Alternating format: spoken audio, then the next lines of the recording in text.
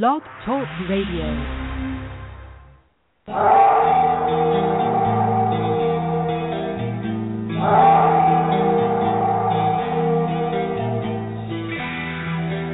There's some dangerous large carnivore out there.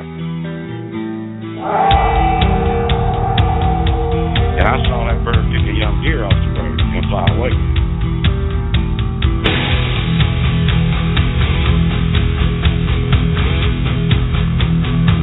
And it was just about getting dark, and we started panicking, running down this ridge, not really having any clue what was throwing rocks in our vicinity, good-sized rocks. And I stopped long enough to get a .357 out of my backpack and looked back, and that's when I saw it. I saw one.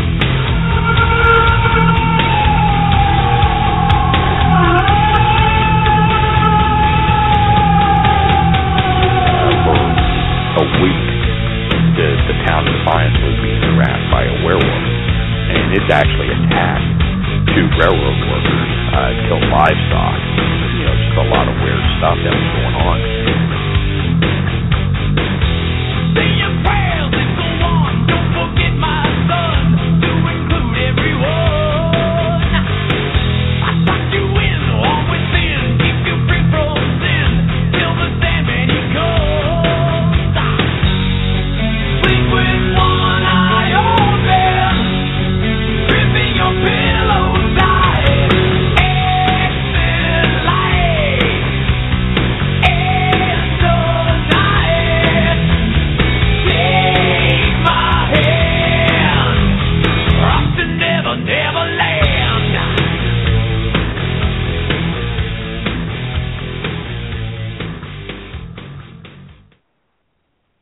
Good Sunday afternoon, Monster Xers. This is Gunnar Monson, along with my good friend and consummate Bigfoot researcher, Shane Corson. Shane, how are you this afternoon?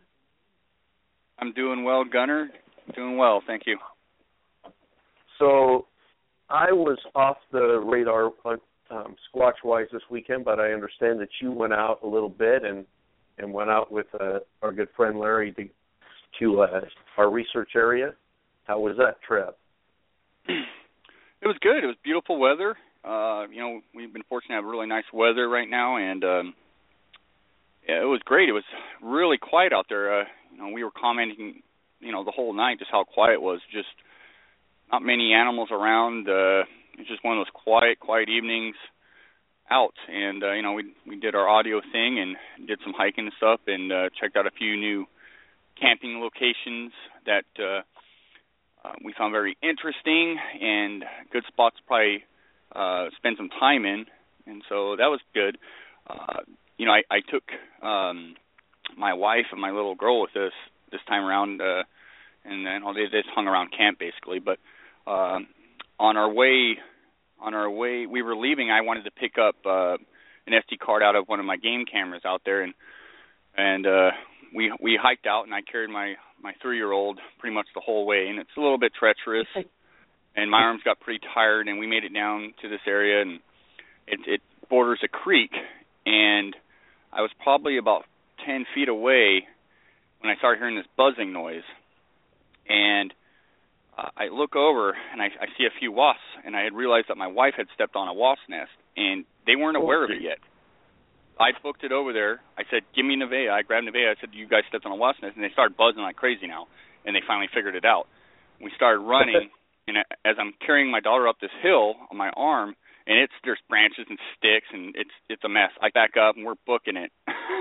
And safe to say, a few stings later, everybody was okay. We made it out of there. But it's that time of year, and, wasps love to camp next to, creeks and stuff and build their little nest. And I'm very familiar with stepping on them, so once I heard that little bit of buzzing noise, I snapped in to get the heck out of here, and yeah, it was my adrenaline was pumping. I made it up the hill, and I was just gassed because and my wife was gassed too. It was not a fun experience, but one of the things you just got to be aware of when you're out there, all the little hidden dangers. Yeah, I was out on a BFRO expedition one time, and a guy stepped on a hornet's nest and got stung up pretty bad. So yeah, that's serious business. So I'm glad nobody got more seriously hurt. No. Did you hear anything out there this weekend? Like I said, it was fairly quiet. But while Larry and I were setting up some audio, we got a loud popping noise. We have similar recordings, and we call them like a mouth pop, but not that it's necessarily a mouth pop, but that's the kind of noise I can correlate it to. And it was very interesting because shortly after that, we got a couple of knocks in the same vicinity, and I believe we got it all on recorder.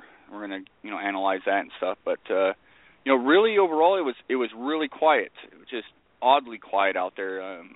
We did see some deer and stuff like that, but overall, it was just a really quiet evening. But the mouth pop thing, or that popping noise, was pretty interesting. I don't know what it could have been.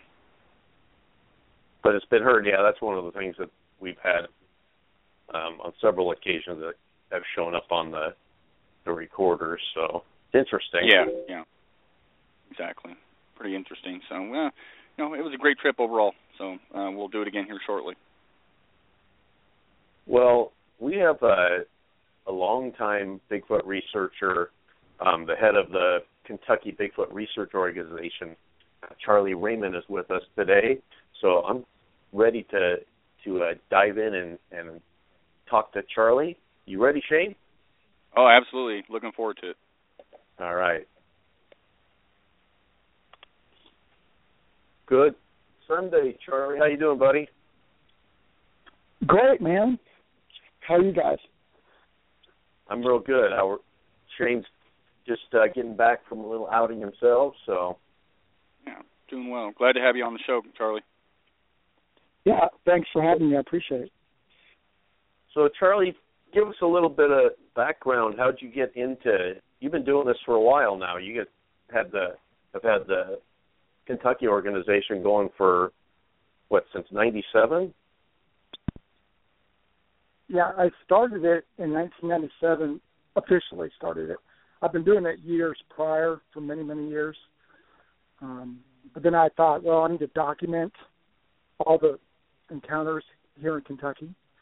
So then I started my database and started following up on reports and trying to document everything. And one of the goals I had, it was twofold. One, I had my personal goal where I wanted to see one.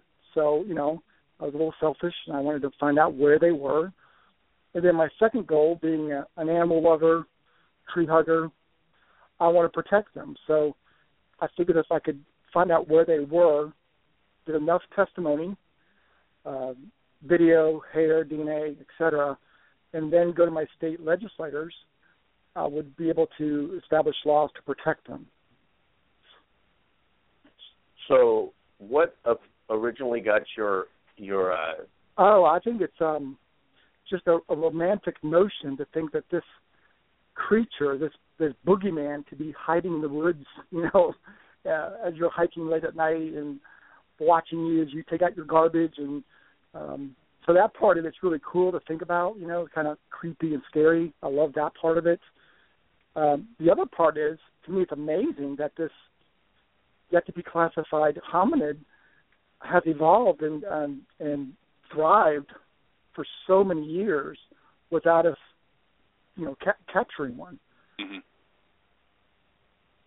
When that's so, yeah. The mystery part is what does it for me too. I mean, it's crazy that there could be an animal that large and that closely related to us that has lived alongside us all this time, and it's a pretty cool mystery. So what you got into it, when did you first start doing Bigfoot research? I did as a kid, growing up in Florida, down there in the swamps, tracking the skunk ape and so forth, following the newspaper clippings and so forth. And then, almost 25 years ago, I moved to Kentucky, and I started researching all the reports. And back then, there really wasn't the BFRO site. There were some couple local blogs, and one one website in particular, I can't remember the name of it. He had some great reports on there. But it really wasn't, to me, enough to really get serious about it until, I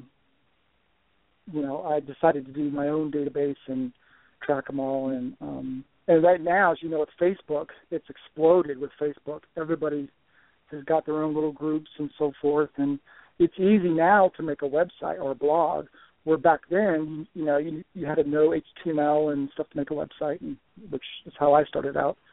But one thing that I also started was the Bluegrass Bigfoot Coalition, and my hope is to have all the researchers join forces in Kentucky. I'm focusing mostly in Kentucky, but for all of us to join forces and share information. Well, that's right.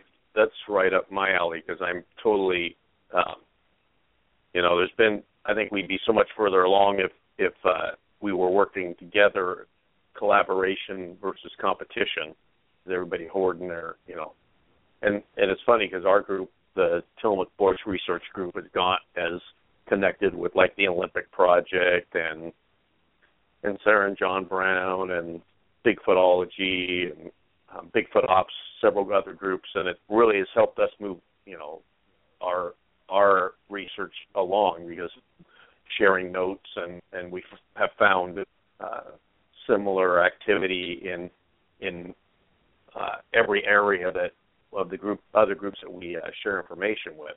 So yeah, that's hugely a huge positive.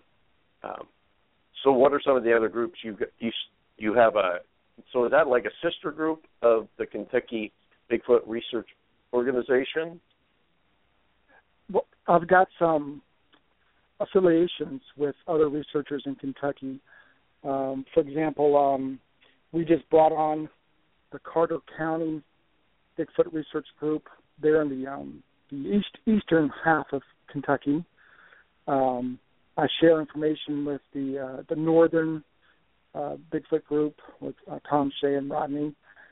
They do some great research up there. Chris Page down there in the southern Bigfooters, or I can't think of the exact name of it, but he's got a Facebook group that he's got some great research going on down there. So and there's a lot of independent researchers too in Kentucky. So I just formed a Facebook group, and I invited everybody to be part of that group, to plan expeditions, to share information. Because what happens is, you see this on all these group pages on Facebook. Unfortunately, there are a lot of people on there that are really critical, judgmental, naive, and et cetera. And I'll be the first to admit this. I've been doing it a long time. I don't know everything. I'm always learning. I've been on countless BFRO expeditions. I've been on countless, private expeditions. I go researching every weekend with different groups and different individuals. So I got a lot of knowledge, but I don't know it all, and I don't think anybody knows it all. Otherwise, we would already have a creature classified, named. So that's I call that my bigfooting's better than your bigfooting. The people that are out there that I believe my evidence because I say it is, and they've never, it's not been really processed, and they think that they've got the answers over everybody else, and I'm like, well, if that was true, we wouldn't still be talking about if they exist. So, I mean, everybody brings value to the research, and it sounds like you guys. Go ahead. Nobody knows everything. Definitely, nobody knows everything.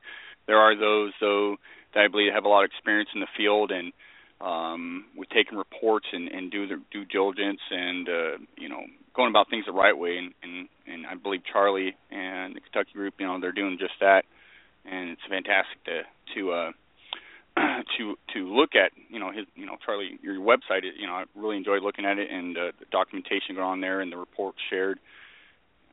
So what kind of goes into some of your documentation, Charlie, when you're out in the field? Do you have your own methods or any sort of protocol that you do when out in the field? Yes, I got a degree in psychology, and one of the things I've learned over time is you can actually lead a witness, and I do not want to do that. When I go out there, I ask open-ended questions. What did you see? And let them fill in the details. I don't go out there and say, what does this teeth look like, or what do the ears look like, or and that's one thing I try to do is try to ask open-ended questions.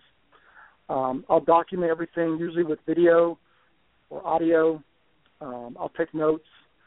And it's so time-consuming, as you guys know. I mean, people don't realize, you talk to a witness over the phone, and they're so excited. You can spend hours on the phone, and then you're going to make an arrangement on a Saturday or something to drive out there. It could be hours, to get there. Then you're there half a day looking for evidence and talking to them again. Then you come home and you compile everything into a report. You got to type it, make it sound sensible and not a run-on sentence. Every sentence is just one paragraph and it's one sentence. You got to kind of make it sound right and decent. And then you got to look at it and say, well, person telling the truth, or was it misidentification? Did they embellish the story? I wanted to add something about the embellishment part. I've realized this over the years. Most people tell a story to an audience. An audience isn't just somebody on the internet. It could be just your friend. It could be your mother. It could be a coworker. Anybody you talk to is your audience. So what do? You try to sell your story. So it's natural for people to embellish. But we as researchers need to do is look at that and say, well, what's fact from fiction? What did they really see? What did they did not see? Did they just add a little bit extra there? And I will tell the witness that. I said, whatever you do, don't embellish it. If there's a part of it that you did not see or did not hear, tell me that. I'd rather you be totally honest than to add, extra embellishments to the story. So it just takes experience doing it, and as you guys know. Yeah, absolutely. I couldn't agree with you more. When approaching, witnesses, I fully believe it takes a lot of experience to really get to know people by doing countless amounts of interviews and going to these areas and doing your research on the area before and afterhand. And then, you said, again, know people and know that there is that sort of embellishment there, and especially when they're trying to, a lot of times they know what they saw and whatnot, but they want you to absolutely believe them, but we don't need that extra.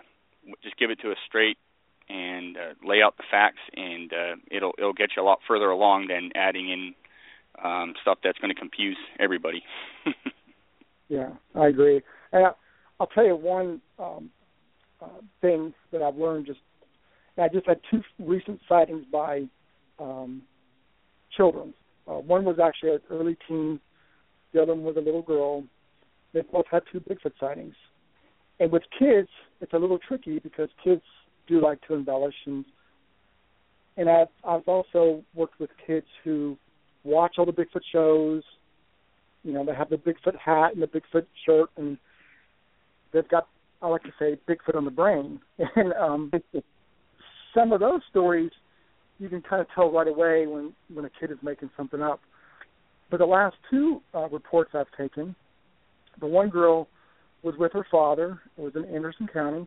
It was this past winter. It was during the daytime, right after a big snow had come in. The roads were covered. So the father was driving very carefully down this road, taking the little girl to her a friend's birthday party or a play date or something like that. And so he was only doing maybe 10, 15 miles an hour on this little dirt road. And she looks over and looks into the woods next to the creek and sees the back of this big hairy creature. And she, as they go by, she goes, "Daddy, I just saw a gorilla." And the dad's like, what? And he didn't even think anything of it. He brings the girl to her play date, drops her off. After the play date, later that evening, she tells the mother about the story. And here's what was really neat about the story is she tells the mom she saw this gorilla. And in the process, she said, "Yeah, I saw the lines in its feet." And the mom was like, "What do you mean lines in its feet?" She couldn't figure it out. After further investigation and speaking to the witness, the creature was only 30 yards from the road. The creek was right down there. It was standing facing away from the vehicle. And when I asked her, did you see its face? No. She said, no, I just saw its back, which I love because the kids, if they're making it up, they would say, "Oh yeah, I saw its face and it had big eyes and big teeth." She was real soft-spoken, real timid, and she said, "No, just its back." I said, "Well, what do you mean you saw its lines in its feet?" She goes, "Well, it was kind of walking away, and when it picked up its foot, I could see the lines in the bottom of its foot." And then it dawned on me, oh, she's seeing, the creases in the skin. That's how big, these things are, and to be that close, 30 yards, because we measured it. It added up more. Like, how would she make some of that stuff up, the lines in its feet? And then she never embellished it when I asked her about the face. It was gray. It was at least 8 to 10 foot tall by the measurements. It was down in an embankment, so it's kind of hard to get the exact measurement of it. And every other question I asked her about the back, the shoulders, the arm length, everything I asked her, her standard comeback was to me, it looked like a gorilla. Like what did the back look like? Like a gorilla. I love that. Yeah. Is that sort of report pretty common out there? I mean, especially the description, or do you get a varied, amount of descriptions of what people are seeing? Yeah, and that's why, you get reports and people call you and they'll say, "I saw 2 men in gorilla suits run across the road." Like I had the sheriff. I'm friends with the sheriff out in Bullitt County, and when I first talked to him about Bigfoot research, he would call me and tell me, "Dispatch just got a call about a lady driving down Cedar Grove Road, midnight, and she said 2 men in gorilla suits ran in front of her car." What I love about that was it wasn't it was middle of summer. It wasn't Halloween or April Fools. Most people are going to call dispatch for the pranks. I don't know if that's a felony or misdemeanor, but most people won't do that. And most people don't believe in Bigfoot, and they don't believe Bigfoot's in Kentucky. So these 911 calls, which I have a list of them, by the way, which I had them on my website at once, and he asked me, "Can you take them off your website, because we're getting a lot of concerned citizens about these calls." And but when I get the report like that, I know that's a hot area based on all my other reports and my private, my Google Maps where I got them all mapped out privately. I know that's a hot area, so I get real excited about those reports. What somebody go ahead, Gunnar. No, so how many reports would you say that you personally investigated, in the last almost 20 years that you've had your the Kentucky Bigfoot Research Organization has been in existence? I've never broken it down to which ones I've done personally. I've got a group of investigators on my team, so a lot of them take reports as well. I would say though I do 90% or more of the reports myself. I don't, probably because they have lives, they have families, they can't always get to the spot. They in the last 5 years, I've added some new people to my group who are a little bit more enthusiastic about doing the research, like Don Neal. He's a minister in Owensboro, Kentucky, and he loves doing follow-up reports. I think what happens is researchers, they get excited, like, oh, yeah, man, I want to be a researcher on your team. I want to go out and do reports. Well, once they find out how many hours it takes to do all this, and then when you come back and type it up in the report and then send it to me, then I got to put it on the website and I got to put it on the Facebook page, and they kind of lose a little bit of the interest in the follow-ups. So I tend to do, I would say, 90% of the follow-ups. Oh, yeah. What a difficult job. Yeah, it's fun though. I mean, here's the thing. People ask me this all the time. Well, Charlie, did you have a sighting? Like, that's the gold standard by, being a credible researcher. I said, no, honestly, I have not had a daylight sighting.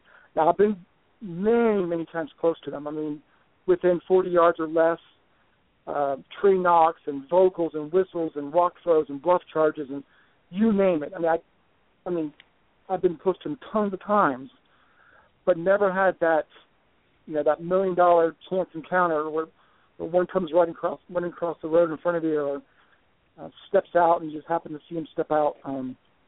They typically don't want to show themselves. So, well, that's I'm still in the. I haven't had the Class A sighting, but I'm pretty sure that I've been around them too, with all the in our research area, with all the amount of vocalization and stuff that we've had happen. I know that Mr. Shane has had the privilege of having a sighting, so I'm hoping to move. I think in some ways it adds more some credibility to someone who is researching the topic and not hasn't had 20 sightings or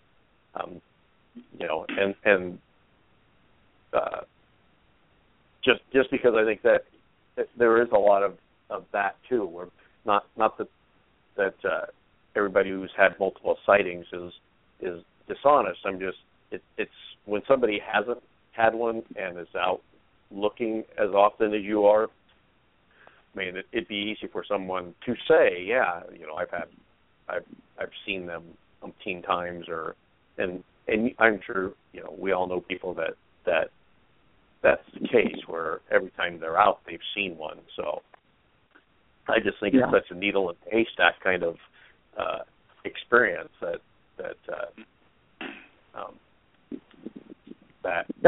is unlikely. Who was it? Was it Craig from Cryptomundo? He said it's a moving needle in a haystack. Yeah, that's right. That's right. And the haystack moves. So. Yeah. Yeah. It's highly intelligent too. It's not just a. Yeah. Yeah. I was going to tell you. I can tell you. You asked me about the number of sightings in Kentucky and stuff. I can tell you a little bit of information that I pulled together. We have over 334 plus sightings in Kentucky, documented sightings, and that data comes from the 98 reports that BFRO has. And I have a lot of friends that are BFRO researchers, and they told me that 98 is not even close to the number that they have in their database, that they just haven't got to all the reports yet. But the 98 are the published reports on their website.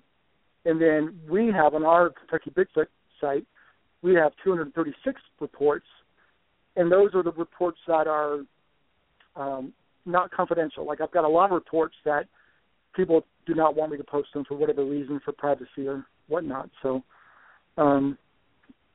anyway, that's the number of reports here. And someone just asked in the blog about the Spotsville monster.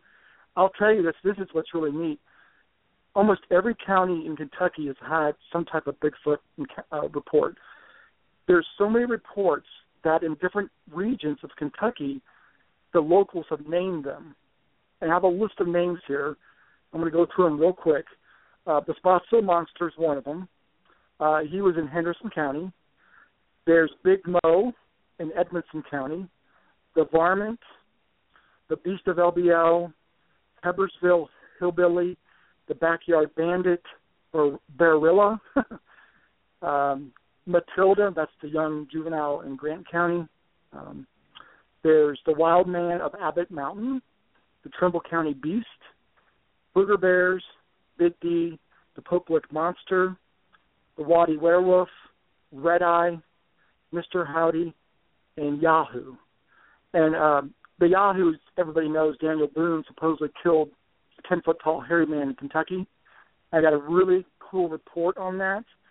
I met the Turtle Man in person at his home regarding a Bigfoot sighting he had as a kid. And long story short, he has a friend in Washington County that had this cave with this giant human-like skeleton inside the cave. And anybody that was fortunate to go inside to see the skeleton would run out in fear after seeing the skeleton. Outside of the cave was inscribed DB, the date, and it's here. And the only thing that he could think of is the DB was for Daniel Boone. And everybody's going to ask, well, how come, where did the skeleton go? And how can he want, the guy is like a hermit, and he does not want the media. He does not want researchers on his property. So he won't let people on his land to, examine the skeleton. Wow. Yeah. I'll tell you another cool story.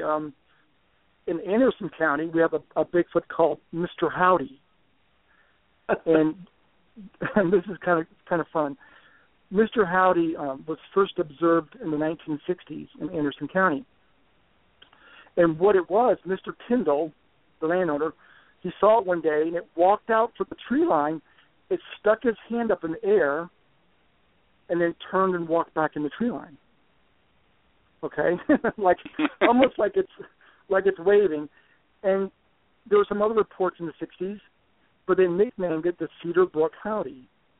Philip Spencer, a longtime researcher, he's since passed away. He did a lot of research in Anderson County on Mr. Howdy. But here's the neatest part of this story. In 2011, Jack Smart with the BFRO, he's a good friend of mine, he took a report. 2 teenagers had just moved here from Florida, okay? And they called the BFRO with a report. They said this hairy creature-like thing come walking out, stuck his hand in the air, turned and walked away. These girls knew no prior knowledge of the 1960s of the Cedar Brook Howdy. They just moved here from Florida. They told Jack this story, and he goes, "Oh my gosh, that sounds like Mr. Howdy." Maybe the Sasquatch is doing its rounds. That's maybe going to run for president soon, and just doing its rounds. Yeah. Well, my theory is it's right near the what distillery is that? It's either Buffalo Trace or it's Turkey. I'm trying to think of the name of it. Wild Turkey Distillery. The Wild Turkey Distillery is right around the corner, and some of the descriptions said it had a pot belly. It was just a good old Bigfoot, hanging around the distilleries. Yeah, moonshining. Yeah. Well, that's fantastic. Charlie, are you familiar with the Erickson project then? I mean, have you been to that site? And yes, I've been there, and I haven't been invited there, so to speak, to look at the evidence and so forth. I've been there as a curious researcher, so I've been around the area. And I know there's a lot of controversy on it, but the insider information that I've heard, they were there 5-6 years. They got a lot of DNA. One way they got the DNA, supposedly they had a plate, and they crushed up some broken glass and glued it to the plate. And they put apple wedges in the plate, and that's how they got the blood samples. They sent it to Ketchum, and we all know the story with the DNA in Ketchum. Unfortunately, it kind of fell through. But the people that came in, Erickson bought the farm, so to speak, moved the old couple out, and they went down the street. Well, then they lost the activity. Well, supposedly the old lady was still feeding it when she went down the street and the Bigfoots went down there, and they're like, no, stop feeding them. It sounds like they failed to sign a non-compete. Right. They should have had to sign a non-compete clause so that they didn't move the Bigfoot away with them. So I remember hearing that story too. I mean, the initial video that came out of there was the night vision one of like a little one coming up and eating pancakes, and that was at the time was pretty compelling. I mean, it was pretty interesting looking. I couldn't imagine them having a kid put on a little monkey suit and go and sit and eat pancakes in the dark. But yeah, that's the thing. Initially I think Matt Moneymaker bought the rights to that video, the Pumpkinhead video, or the Kentucky footage, or whatever you want to call it, the Kentucky Project back then. He had bought it for like $25,000 or something. Then it disappeared off the internet, and then Erickson came in and bought the farm, did the research, and then all the videos and pitch stills have come out. But just so you know, I'd heard about the sleeping Matilda years and years before that was released. And it's nobody really knows. I wish some of that research would yield more definitive answers than what had happened. But it seems like every time we get close to but obtaining some great evidence, every time we get close, something mysteriously happens. Like the DNA gets corrupt, or the video gets ripped apart, or I'm like, oh. Yeah, that was. In fact, the Erickson Project was like that carrot that kept being dangled out there for a number of years, and finally, after a while, I think people just got frustrated with. And in fact, it was probably 3 years ago that they did promo videos. That it would we're going to release it, and it's coming out on DVD, and then again, nothing happened with it. So, but I was hoping that there was more to it than the sleeping Matilda video, and a couple. I would have thought over the time frame they would have had quite a bit. It sounded like they had a lot more evidence than what we've seen so far, but we have not seen it. I've heard too that there's still research going on there. I don't know if they've obtained anything yet, but I heard that there's. I will tell you this: Grant County is next to Carroll County and Trumbull County and Henry County. I've got dozens of reports from eyewitnesses all around that area.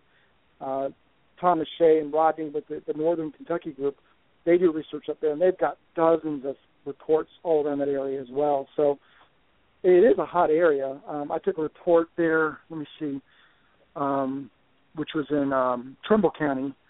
It was a bread truck driver, and he was making his rounds about 3 a.m., going around a little country road, and coming around a corner, which about a dime for every driver who's seen one at 3 a.m. coming around the corner. He's coming around the corner at kind of high speed, and he looks over to the right, and he sees this tall, hairy creature. So he slows down, and he goes, I thought it was some kind of biker dude, because you could see the muscles through its hair, its abdomen, its pecs. And I slow down, and even almost like hair, kind of long hair in its chin, But then as I got a better look at it, I could tell it was not human, it was massive.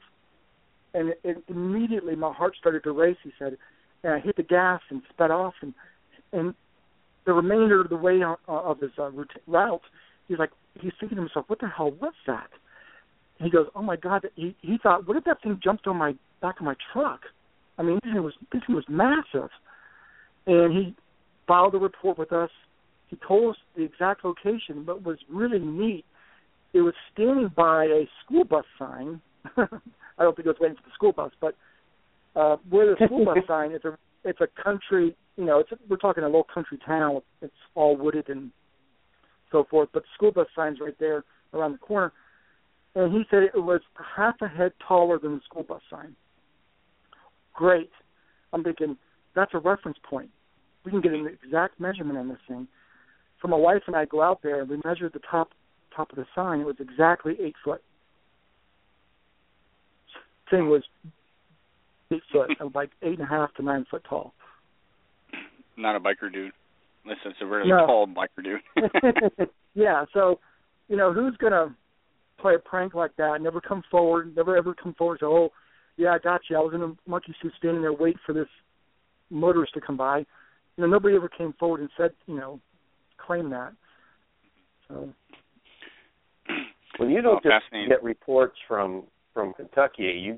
You messaged me earlier this weekend and said you had got a really compelling, interesting report from Oregon, actually. So, and of course, I immediately went in and I've since read it. But yeah, that you get reports from other parts of the country as well.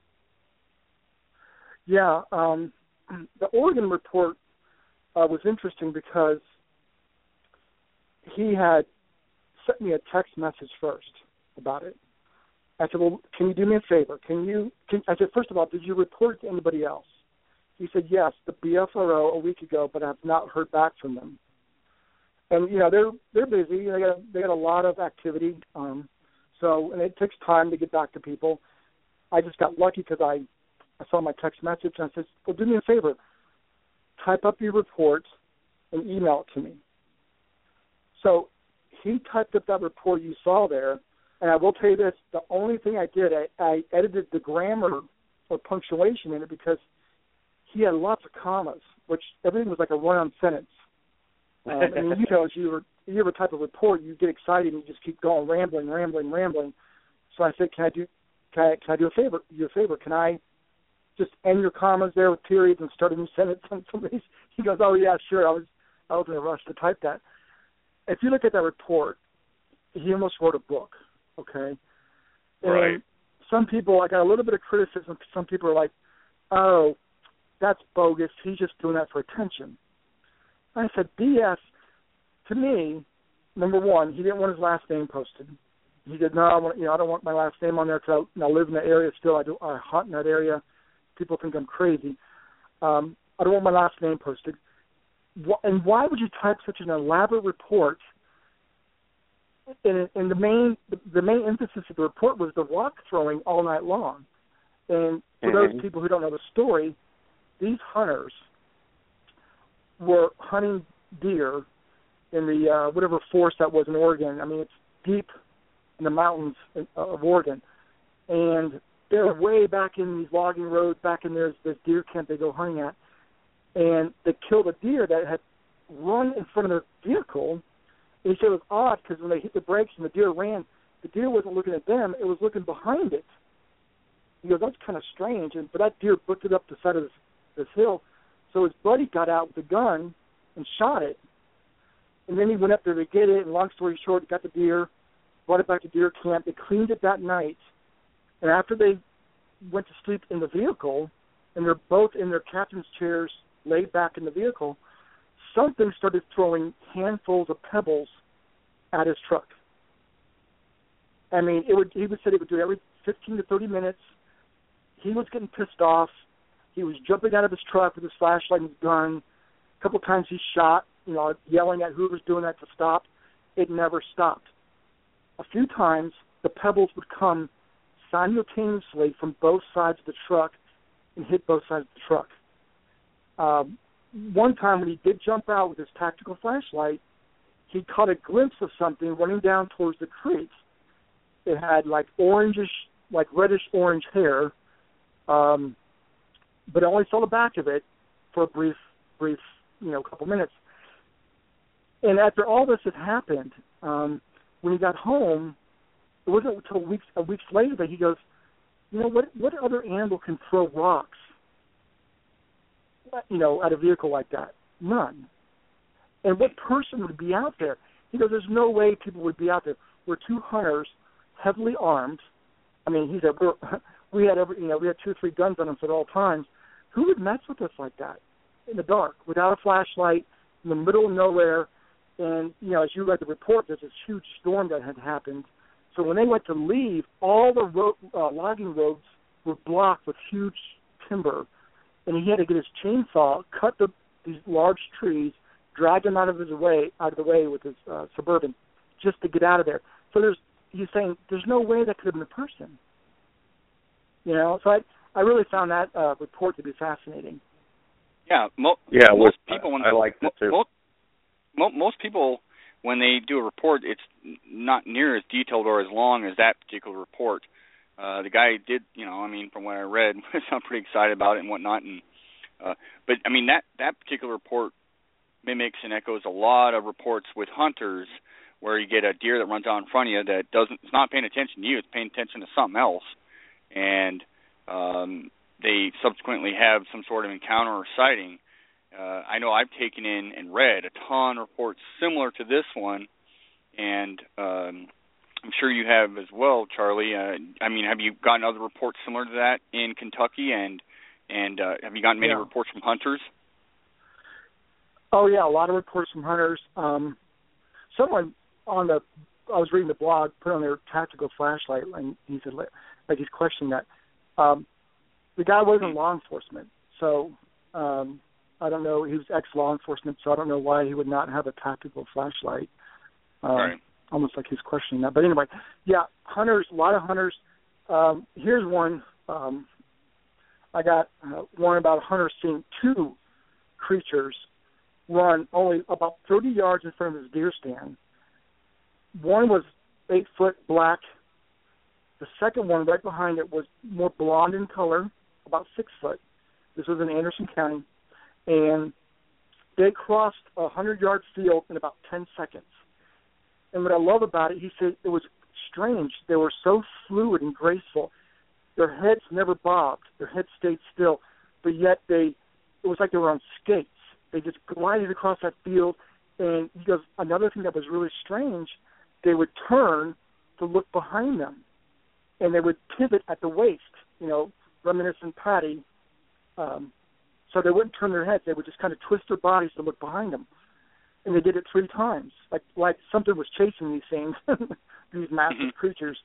But that was the story of a hunter who saw 2 of them. What about? Well, I've heard other stories. We had a story not too long ago in our research area where a guy came out, drove in and was driving back out, and a deer ran across the road in front of him, and he looks over and says there was a Bigfoot standing there looking at him, pissed off because he, you know, interrupted his meal plan for the evening. So it makes sense that, and we had somebody, a gentleman on the show a couple of weeks ago that was talking about being out hunting with his dad when he was a kid and had a deer run by and not even paying any attention to them. And then a Bigfoot ran by chasing the deer. So imagine it makes sense that it would happen periodically that you'd cross paths with a Bigfoot out hunting. You know, that I would imagine that'd be they'd spend quite a bit of time, you know, in pursuit of food. So I like that. I like that Oregon report. That's interesting because that's in the Coast Range, and it's probably an hour from where I am. So I live on the Oregon coast. So and I've driven through there. Go ahead.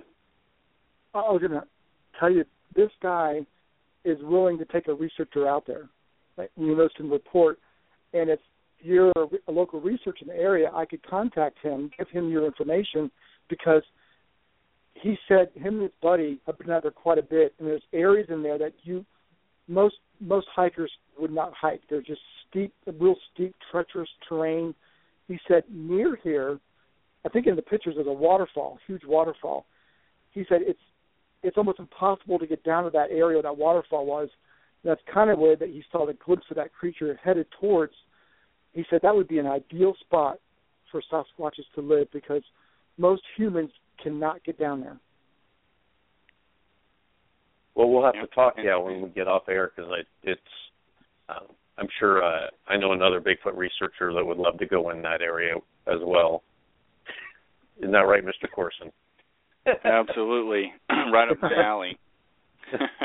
Yeah, but kind of referring back to what you were saying earlier, Charlie, there are so many reports on the BFRO, that they get that just don't ever, in order for a report to make it onto their website, it takes, a researcher going to the area and filing that report.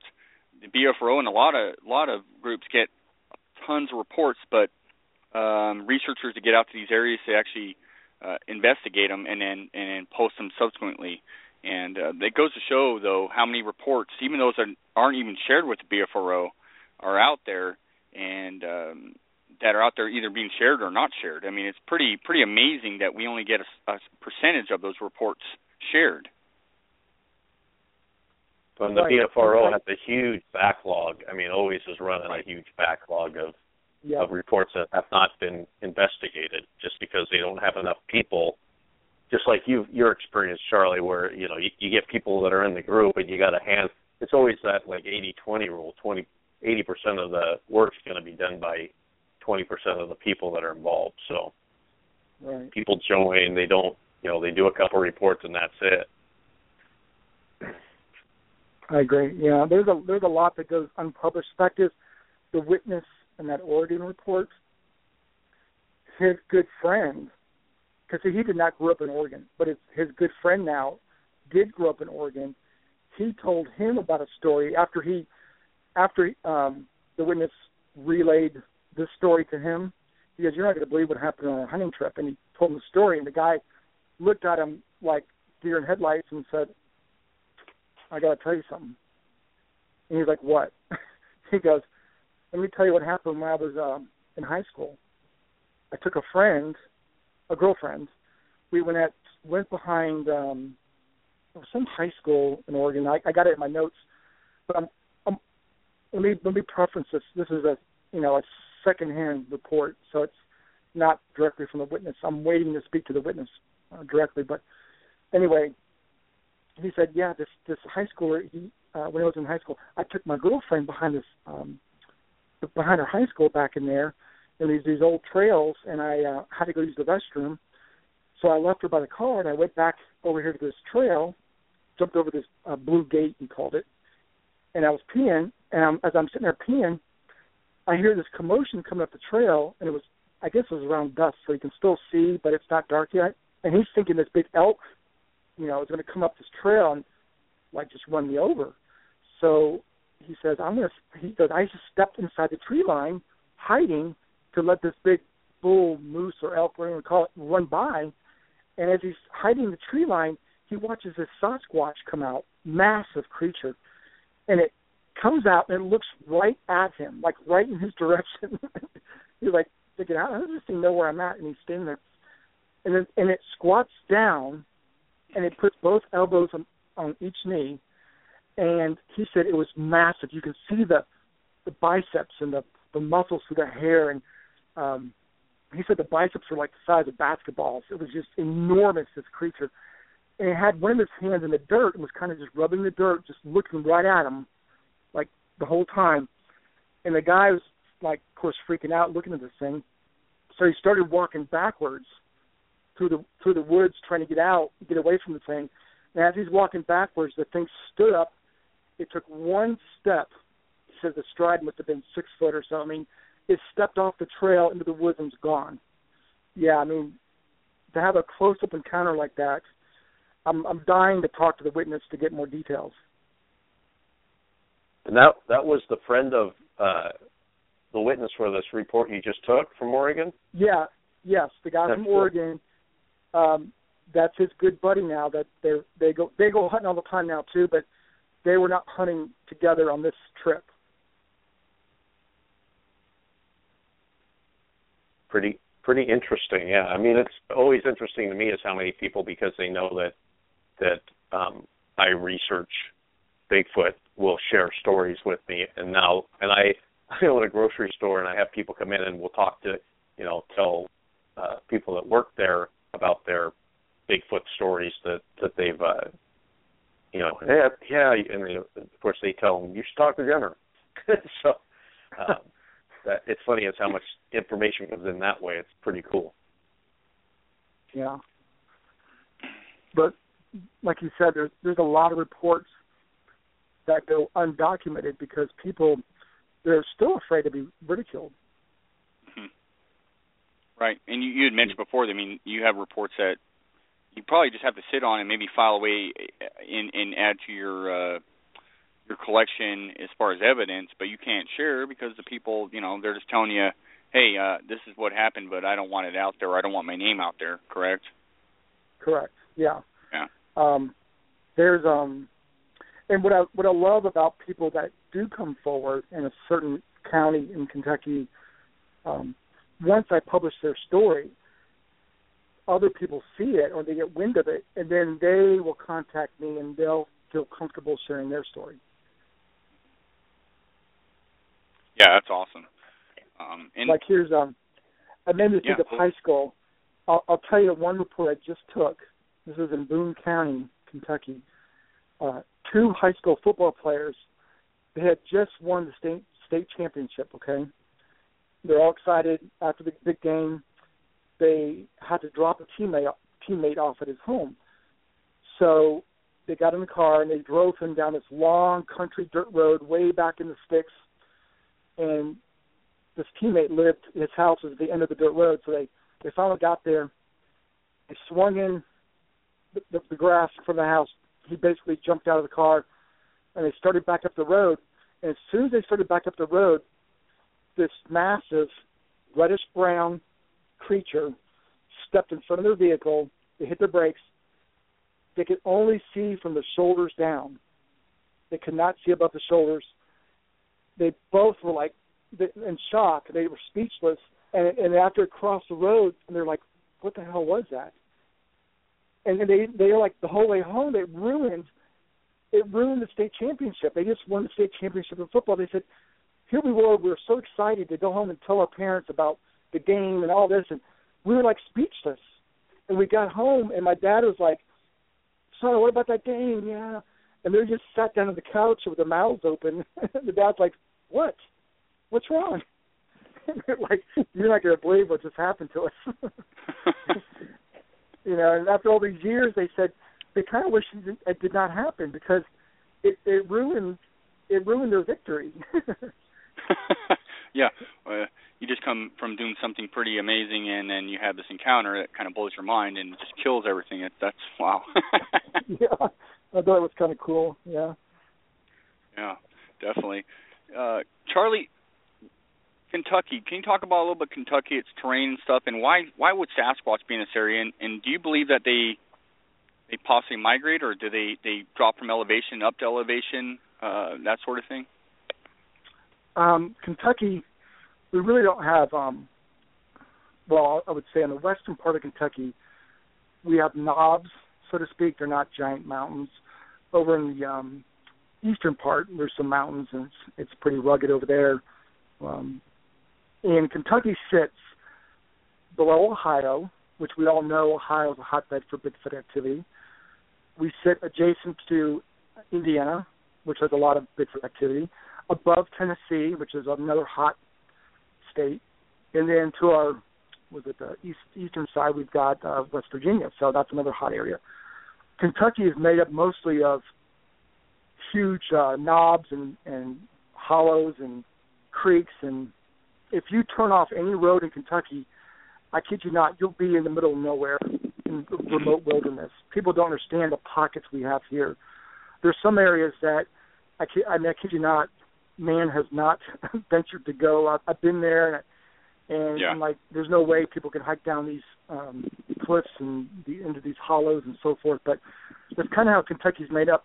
Kentucky has the Mammoth Cave system. It's the longest cave system in the world. Some of these caves will dive down and won't emerge until 2 or 3 counties over, and that cave will come up. Miles and miles of cave systems. So that's beneficial for Sasquatch. We have a huge deer population, turkey population. If you go over to the eastern side of Kentucky, we've got thousands of elk. So Kentucky's got everything a Sasquatch would need. To your question whether they migrate, I don't think they do. Based on my reports in these counties, I'm talking decades of reports in the same county with the same Bigfoot. In other words, in Adair County, for example, a lot of the witnesses describe it very similar, ape-like, with a big hooded, flat nose, that sagittal crest, the heavy brow, more ape-like. The chest was gray. The rest of it was more darker in color. All the witnesses say the same thing over decades. So that, to me, that thing's living there, staying in that area. There's the reddish brown ones. There's a white one in Carter County that people have seen for decades. So I kind of think they stay in the area because, it's kind of risky to cross these interstates and highways, and there's neighborhoods and there's cities and stuff. We've got running water and stuff in Kentucky too, but why leave if they got everything, right? All their food source and it's remote. Why move out of that area? Exactly. I totally agree with you, and I think we're finding a lot of similarities here in Oregon and Washington and Northern California. I think it is risky if you have to travel long distances to sustain yourself for whatever reason when you don't need to. You can, a lot of people get confused with the word migration, and they think, things have to travel long distances. Well, no, they just have to travel where the food's at, and that could be from elevation to elevation, higher to lower, depending on the weather and the food sources. And, like I said, different counties and stuff, seeing similarities and similar creatures and whatnot, only stands to reason that they don't necessarily migrate. 50 square miles or 100 square miles, I wouldn't call migration. Traveling, sure, but I wouldn't necessarily call migration. But well, they have a territory. Right, territory, possibly. Right. Yeah. Yeah. And their territory might be quite large, given the What we have a question. One of the people in the chat room is asking what your opinion is on the size of the Bigfoot population. Well, in Kentucky, I think they're in the hundreds easily, because if you think about it, when they came to this part of the country back, when Pangea, when we had the land bridge to Asia and all the animals came down and they came across North America. Well, once they reached this area, Tennessee, Kentucky, Ohio, etc., and humans came in and we started to develop the areas and stuff, I think now they're kind of landlocked in certain areas. Like we said, they don't really migrate but to reproduce, you got to have more than one. So I think a lot of people realize you see one, I always tell them there's probably more for them to be in that area. And I've experienced multiple interactions with them where I know there's more than one. So I think there's a clan usually in certain areas. So based on the reports I get in the counties, the numbers I have in the counties, if I took every report and you multiplied that by 3 or 4 for like a clan, you're looking up in the hundreds easily. And Bruce is asking, do you feel like that Bigfoot are more human-like or ape-like? That's a great question, because a lot of reports I get, people are astonished about the human-like features in its face. And I would say more reports I get in Kentucky are the human-like features, the hooded nose, the thin lips, the big round eyes, which are a little bit bigger than humans, but they're still big, but human-like. There are a few of the monkey-like, typical, like I mentioned, Big Mo is more the typical ape-like creature with the sagittal crest and the heavy brow. But most witnesses are surprised by how human-like the face looks. When it comes to not just the looks of Sasquatch, what about some of its characteristics, some of the audio that you guys perhaps recorded or heard? What does that put your thoughts on what Sasquatch may be? Oh, I'm convinced that these things are much closer to us than an ape. They're highly intelligent. We have gifting scenarios in Kentucky. We've got just some of their behaviors and their interactions, how they can avoid us. You know, they're the ultimate predator. They evolve differently than we have. Their sense of smell, their eyesight, their hearing is so much more advanced than what ours is. Their mid-tarsal break in their foot to get up and down this rugged terrain. You know, we evolve differently. We evolve with technology. So what happens with us, with our cell phones, our computers, our TVs, our eyesights are getting worse, our hearing's getting worse. You know, we have like a crutch, if you will, you know, over the past few hundred years. So we're not evolving that way. They evolved to avoid us, to survive, and to do that, they've got to be one step ahead of us. And I tell people this all the time. When you walk through the woods, what do you do when you're walking through the woods? You're looking down where you're stepping. So it's going to be hard to see a Sasquatch who just ducks behind a tree or just kind of moves, and you walk right by him and never know he was there because you're looking down at your feet. Right. Yeah. It's funny, too, because, people talk about, oh, well, there's all these people in the woods, there's hunters and this and that, blah, blah, blah. But really, most people, and not everybody, but most people out there seasonally in these areas, and we're not living out in these areas. You could have somebody like Mick Dodge who spends a lot of time out in the woods and whatnot, but he's not built for the woods, unlike something as to Sasquatch where it would have to be, because that's where it lives and that's what it does. So even for somebody to be out in the woods as a human, we're not built, nor are we adapted to survive out there like Sasquatch is. It's not really that mind-boggling to me at all, and I don't get confused with the subject. You know, it's these things are built for the woods, built for that terrain, and meant to survive out there because that is 100% their home. You know, they don't have the luxuries, and they're not seasonal guests. They're full-on yearly guests. Right. I agree. Someone on your chat asked about the habituators. I've got a couple spots where I have peanut butter. Here's one example. And I had a crappy trail camera. Everybody knows in Bigfooting that they avoid trail cameras because they can see the IR, they can smell the petroleum in the plastic, they can hear the mechanism, trigger.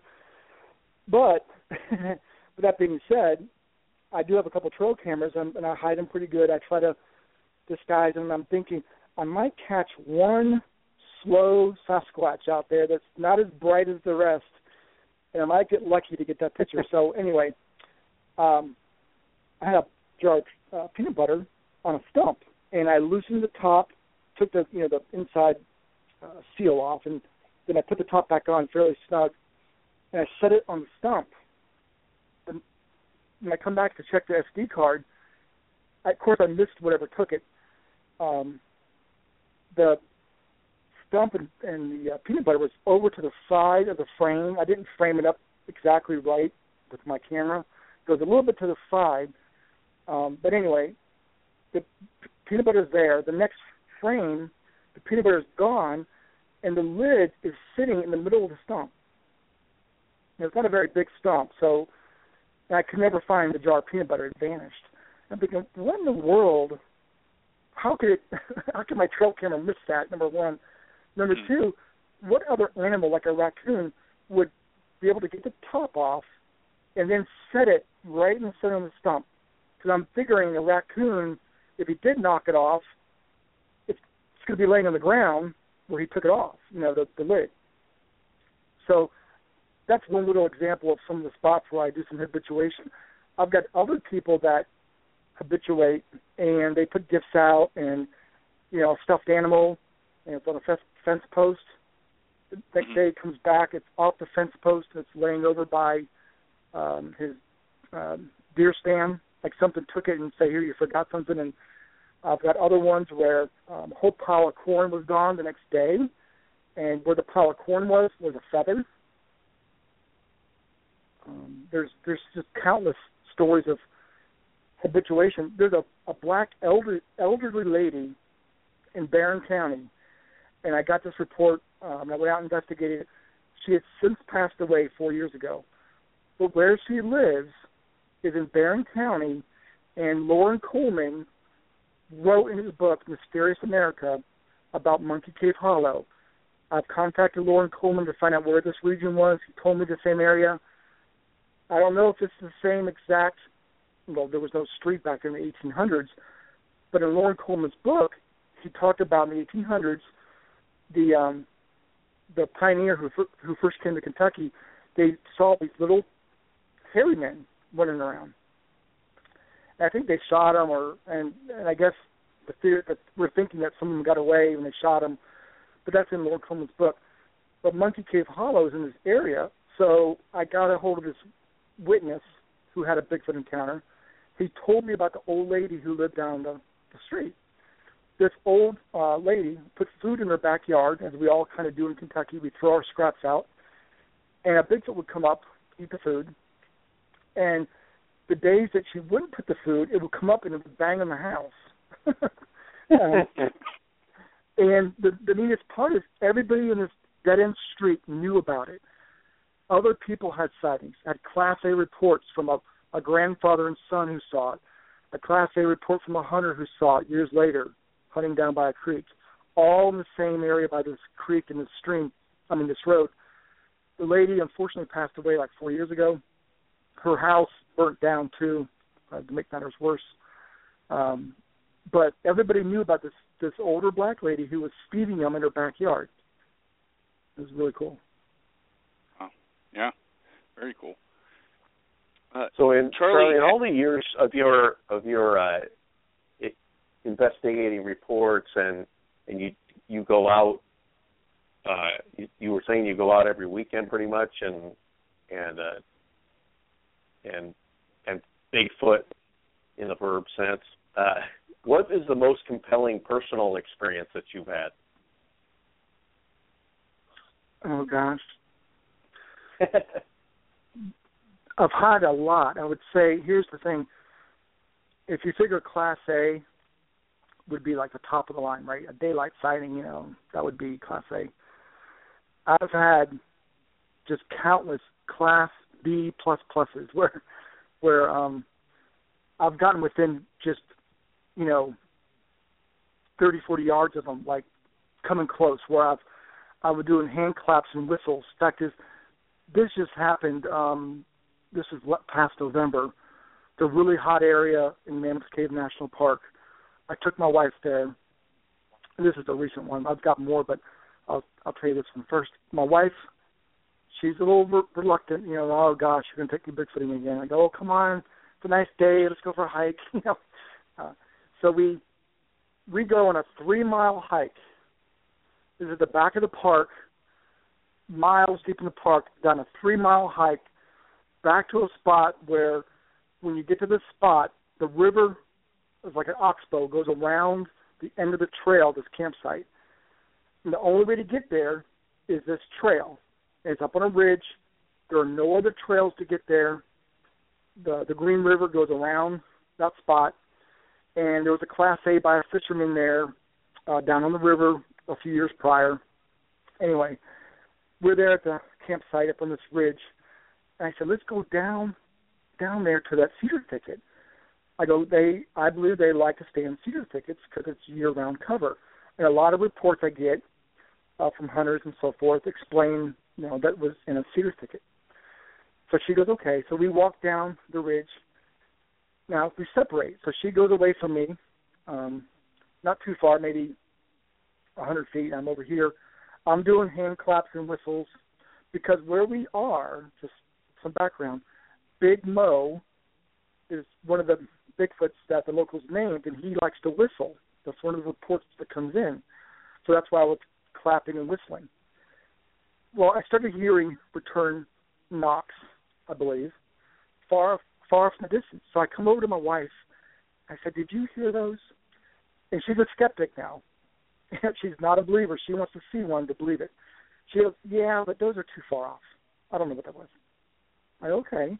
Well, so I do some more hand claps, another straight line whistle, and I'm not kidding, within 10 minutes, something comes probably within 50 yards of us and starts hand clapping back to me. Every time I clapped, they would clap back. And my wife's like, that's a person. I go, baby, there's no way that's a person. You know what, we just hiked 3 miles to get in here on that ridge. There are no other trails. We're on an island on this little peninsula.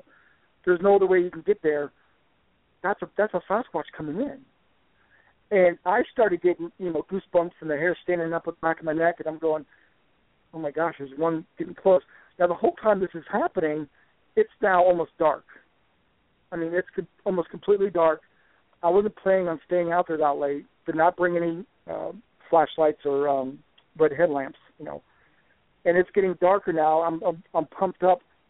But after a while, she's like, okay, let's go. I'm like, okay, we can go. But I'm like thinking, oh my gosh, there's one right there, but I can't see him.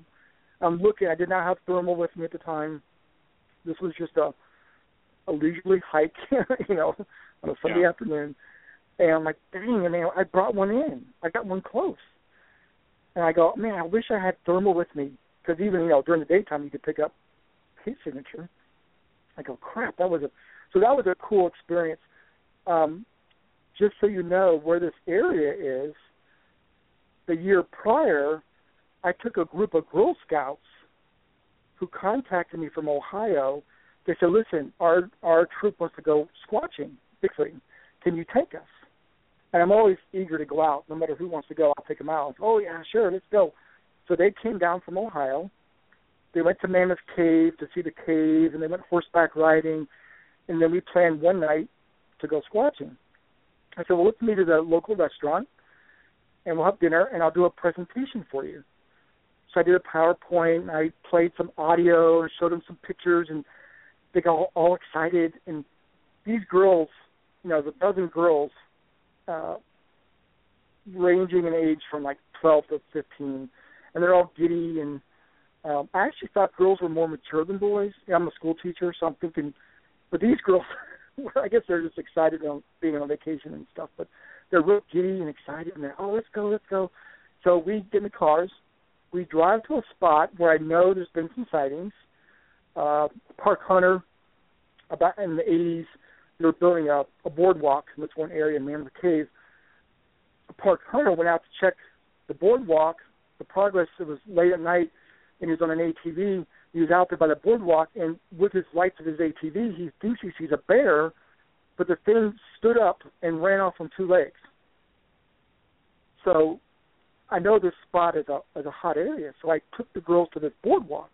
Well, the boardwalk is only 3/4 of a mile around a little pond, but it kind of meanders to the trees, and it's really squatchy, at night. It's really spooky, but you're on a safe boardwalk.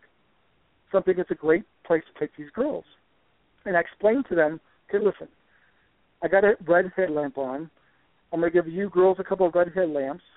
We're going to go out there. I'm going to let you do some tree knocks. I'm going to let you do some Bigfoot howls. And I said, from my experience, Bigfoots are curious creatures. They like females. They like children. They like laughter. So we're going to act normal. We're going to laugh. We're going to have fun. We're not going to shine flashlights around. They don't like that. But when we go out there, hopefully we'll bring one in. Not even thinking in my wildest imagination this is going to work. I'm thinking, oh, yeah, right. We go out there. We walk around this boardwalk. I'm letting each girl do a call, and we're laughing at their calls, and they're doing tree knocks. And we get around the boardwalk about 45 minutes in, and I told one of the girls, do 10 fast knocks. I said, it's my hunch and my belief that the 10 fast ones are like a distress call. So the one girl does it, and she goes, whack, whack, whack, whack, whack, 10 times. Well, when she stops, we all hear a knock and a whistle come from the opposite side of the pond where we just were. And they're like, oh, my God. I go, I know, I heard that too. You guys hear that? Yeah, we heard that. I go, let's go over there. They go, no, let's don't go over there. I go, no. I go, it's fine. So I walk around them, get in the front of the line. We walk around this meandering boardwalk all the way around to where we think we heard the knock and whistle. As we get over there, there's a bench. So a couple people sit down on the bench, and we're sitting there a little bit. And in the meantime, while we're there, one of the mothers thinks she sees eye shine towards the parking lot if you keep walking on the boardwalk. So I go, let me check it out. So I walk that way. There's nothing. But as I come back to the group, right when I come back to the group of girls, behind them, I would say, again, within 50 yards. I mean, I would say 20, 30 yards around the boardwalk. It kind of meanders. You hear the loudest thud on that boardwalk that you can ever imagine, and everybody screamed. And I got nervous right away because you immediately know that that's a huge creature. That's big. Whatever just did that is enormous. I walk around them. I did take my flashlight out because now I'm worried about their safety. Like thinking, what the heck is this? I can't see far enough around the meandering boardwalk because of all the trees to see where this thing was. And they're all like, let's go, let's go, let's go. The funniest thing, the mothers, because there's all 3 or 4 scout or troop mothers, so to speak. One of the moms never said a word. She just started walking towards the parking lot, like walking away from her own daughter. You know, because when that fight or flight kicks in, you don't even think. You just start to leave, you know. So the one mom who's a skeptic immediately started walking away from everybody towards the parking lot. So we all get back to the parking lot. I said, girls, listen. They're all excited. I'll tell you what.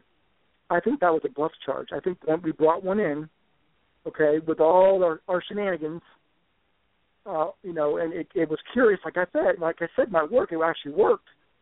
And when we did the 10 fast knocks, that knock and whistle was to let another Squatch know. We kind of fooled it. It thought the 10 knocks were from another Squatch. It was letting the other Sasquatch know that, hey, I'm right here if you need me.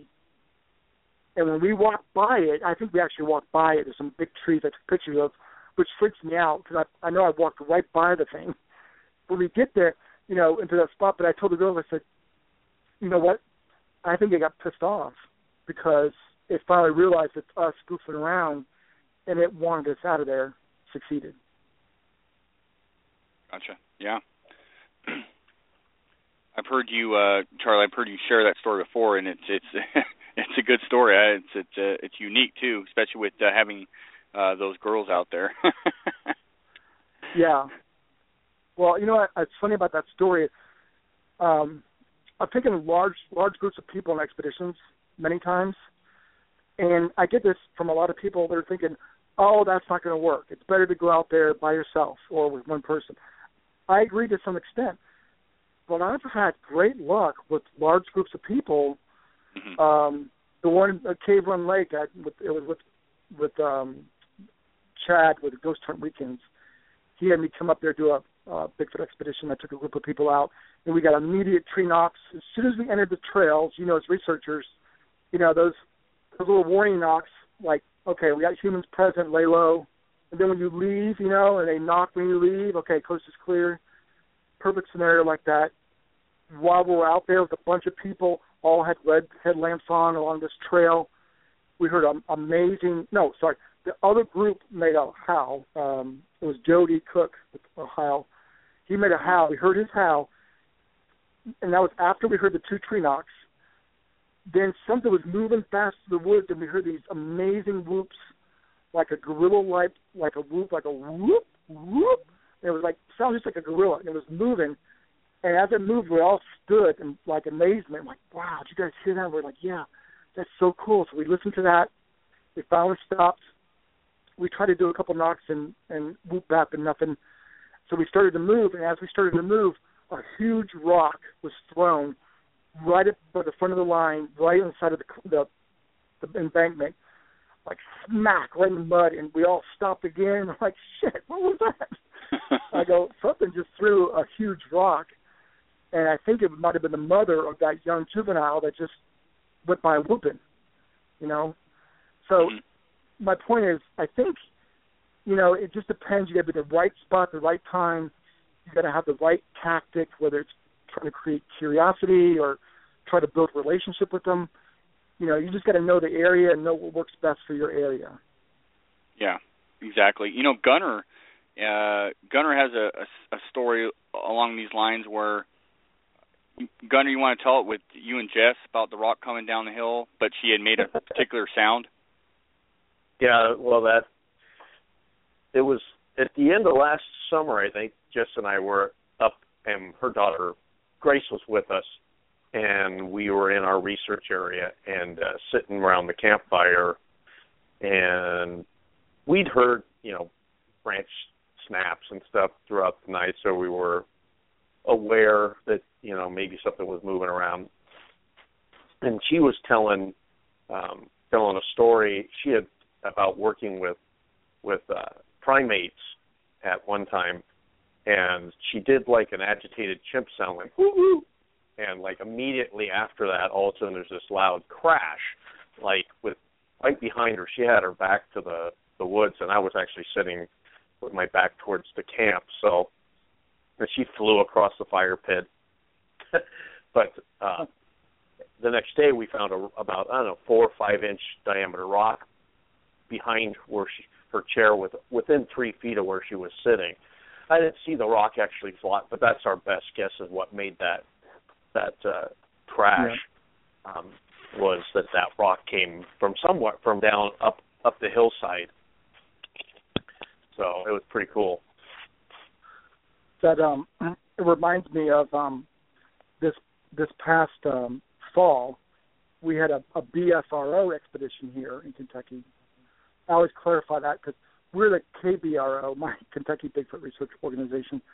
Boy, everybody knows the BFRO, but I support them 100% and have a lot of friends in the BFRO. And I helped organize their fall expedition here in Kentucky. And this spot that we went to was a known Bigfoot hotspot that we finally obtained permission to go there. It's private land, so we're all excited. But the neatest part was on a Friday night, we were at the top of this meadow, which sloped down to a tree line, and inside the tree line was a creek where there was a Class A sighting by a mother and daughter down in the creek, or run out of there by a Bigfoot a few years ago. So this spot we're at, it's late at night, top of this meadow, and I'm tired. I've been hiking all day the last couple of days, every night, taking groups out.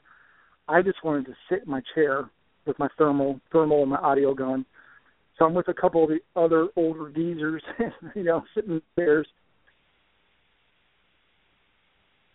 Go out down by the tree line. There's a trail that parallels the tree line in the creek, and they were down that trail, and they radio us, and they said, "Charlie, get your thermal down here now." I go, "Why?" I go, "We just all heard multiple growls." So I look at my buddy. I'm going, "Oh, great! There's a raccoon down there." I'm thinking, I got to get up out of my chair. So I get up out of my chair and I walk down there and I meet them, and they're real excited. I mean, they're all, you could tell by their expressions that they're really unnerved by whatever this is, and it happened multiple times. While I'm scanning, I can't see anything with my thermal, and we all decide to leave. So we come back up the trail, we walk back up this meadow to the top of the hill, and we're talking about what was happening. And somebody in this huge group of people said, "I just heard it again over there in that direction, down by the tree line." 2 of them heard it. I go, "Really?"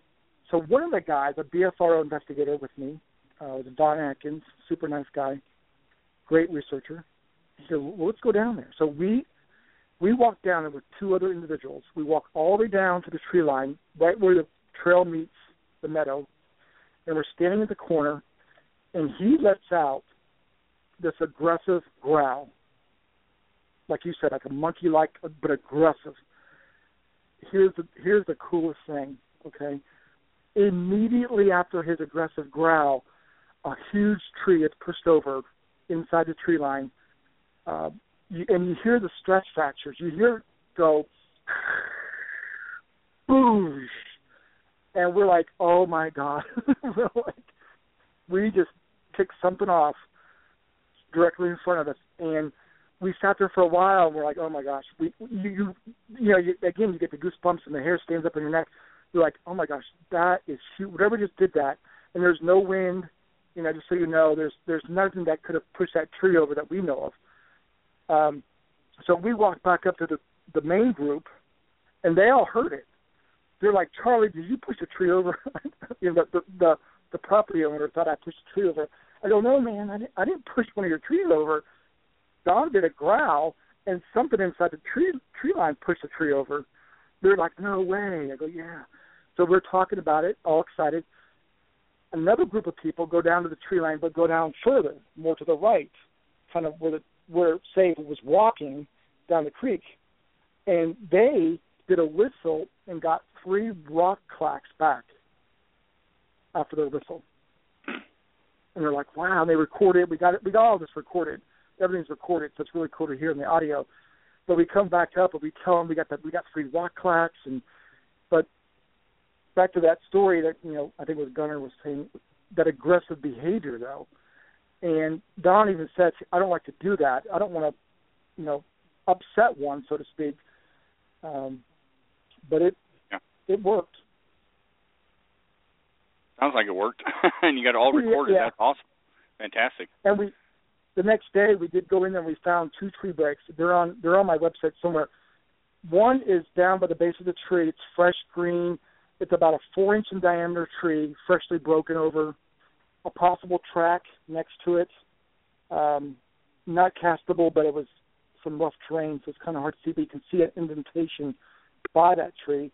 And another tree found about chest high was a pine tree, again about 4 inches in diameter, you know, fresh snap. Mm-hmm. Charlie, I'm not sure if you're familiar with Michael Townsend. He's a professor / researcher out of Washington who's come out with some claims lately, and one of those claims is that they're finding these bone stacks in different areas of Mount St. Helens. Have you guys out in Kentucky or adjoining areas found any bone stacks or anything like that you found interesting? Is that something you guys come across? We found a couple. One was like a, what do you call a stash, like a deer stash of dead deer carcasses. It's kind of odd to be all stacked up together. And strangely mutilated, like their liver's gone, heart gone. Not like a hunter would you know, dress a deer. They're just kind of odd behaviors. What would stack a deer here? Another one occurred with a witness. This is a fascinating story. When she and her sister were little girls, this is up towards Henry County, Trimble County area.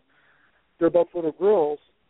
Their little dog, Pee-wee, took off up the mountain after something.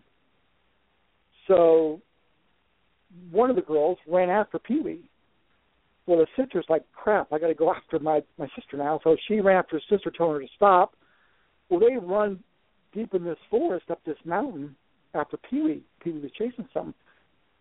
As they're chasing Pee-wee, she said, we come to this huge bone pile. And she said there were large bones. She said there must have been cows or other large animals, but some of the bones still had reddish flesh on them, like they're red, and you know they've been there a while, but still you could tell they weren't there too long. And it was in the middle of this forest up the side of this mountain, and she got real scared. So she ran back home to tell her dad. So she ran back home to get the dad, to get the gun and all that. The sister is still going after Pee-wee up the mountain. Here's where the story gets kind of cool. Supposedly, the little girl chasing Pee-wee finally loses Pee-wee and decides to come back. As she's coming back, a supposed Sasquatch steps out from behind a tree in front of her, and she heard this, I forgot one part of the story, she heard this laughter-like sound, and she looks up, and the supposed Sasquatch steps out from behind the tree and steps back. And the little girl, is in shock. She decides to go another way home, so she goes, to her right, tries to get around this thing. The thing steps out again in front of her, making this laughter-type sound. And it wasn't until the father, you can hear the father running up with, calling the daughter, and you can hear them coming up through the woods, that the Bigfoot disappeared, or whatever it was, but disappeared. But that story was a kind of a neat story for two reasons. One, the big bone pile, and then two, the playful possible juvenile, playing with the little girl. Yeah, phenomenal. What about now, Charlie? What about if I were a Sasquatch, where would I feel safe out in Kentucky? As far as, have you guys come across any nesting areas or any areas where you think they've hunkered down for a day or two or longer, or you found anything to suggest that they do nest at all, or especially with it, I imagine they have youngins, so anything of that nature? Oh yeah, we found dozens of possible nesting sites. It's hard to tell for sure unless you see one sleeping in there, but a lot of them look like definitely, you could say a human made it because it's all interwoven and there's fresh pine needles inside. So you could think, well, maybe a hunter was in there. I'm thinking of two quick stories. One, it's on my website, it's a video. The park ranger found one in Bernheim Forest, and it was well off the trail, back in the forest, up the side of this steep cliff, this nice structure was something made it. You could obviously tell something intelligent made this shelter.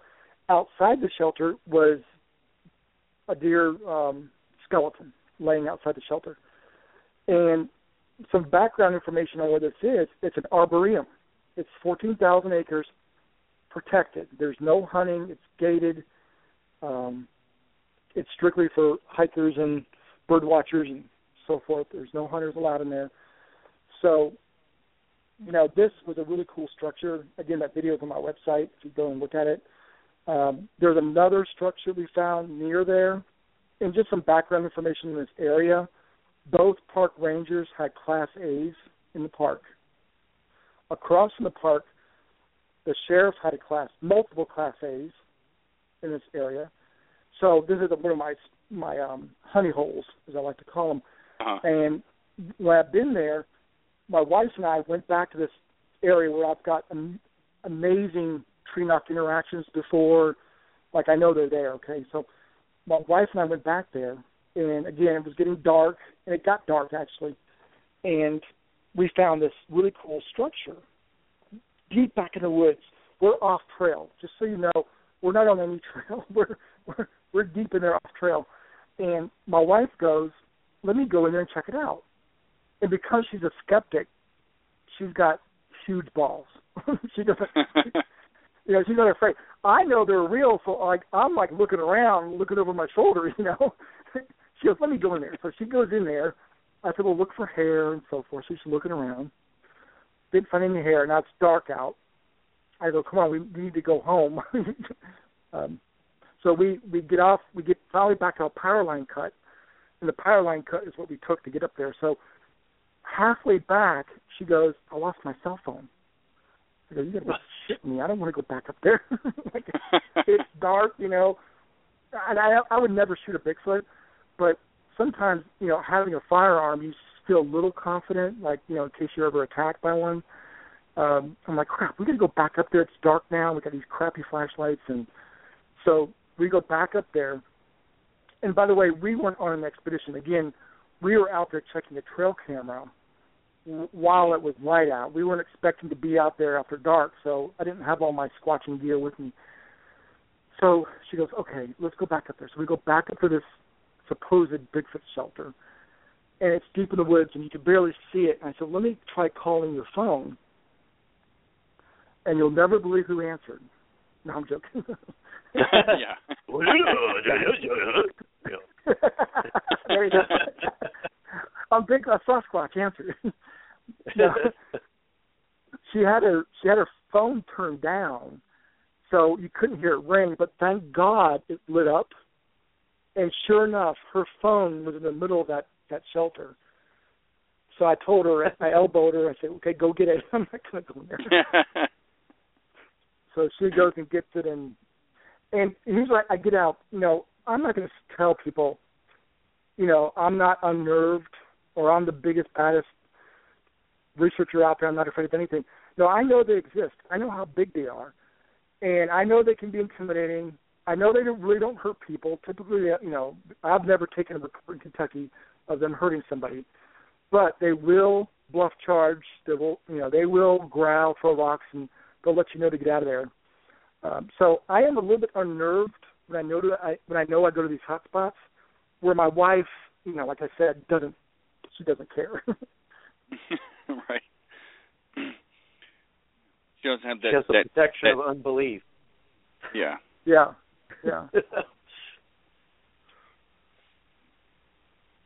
She's the Renee of my group.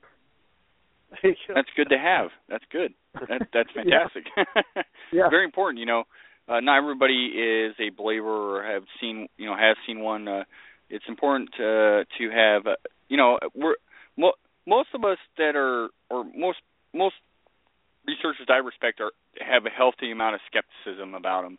But it's always nice to have somebody that is almost a pure skeptic of sorts along with you, just to kind of reel you in and look at things a little bit differently that you may or may not look at. So kudos to your wife and bringing her out there for sure. Oh, yeah. I got a call once. It's a Friday night. It's late. It's about 11:30 at night. We're watching TV in our jammies.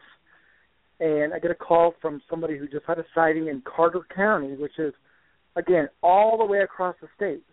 So we're talking 4-hour drive. I go, babe, come on, let's go. It's a fresh sighting. He just saw it. We can stay in a hotel, and the next day we'll go look for tracks. And I finally convinced her that we'll stay in a nice hotel. Okay. She goes, okay. So we pack up a couple things. We leave that night. We go there. I'm adding this to the story. Of course, our car breaks down, which didn't help matters worse. Had to get a tow truck. It's a crappy night. Get to the hotel. Next day, we go talk to the witness, took the whole report. We go looking for tracks. And now she went up this one ridge. I went up another ridge. And we're up on two separate ridges.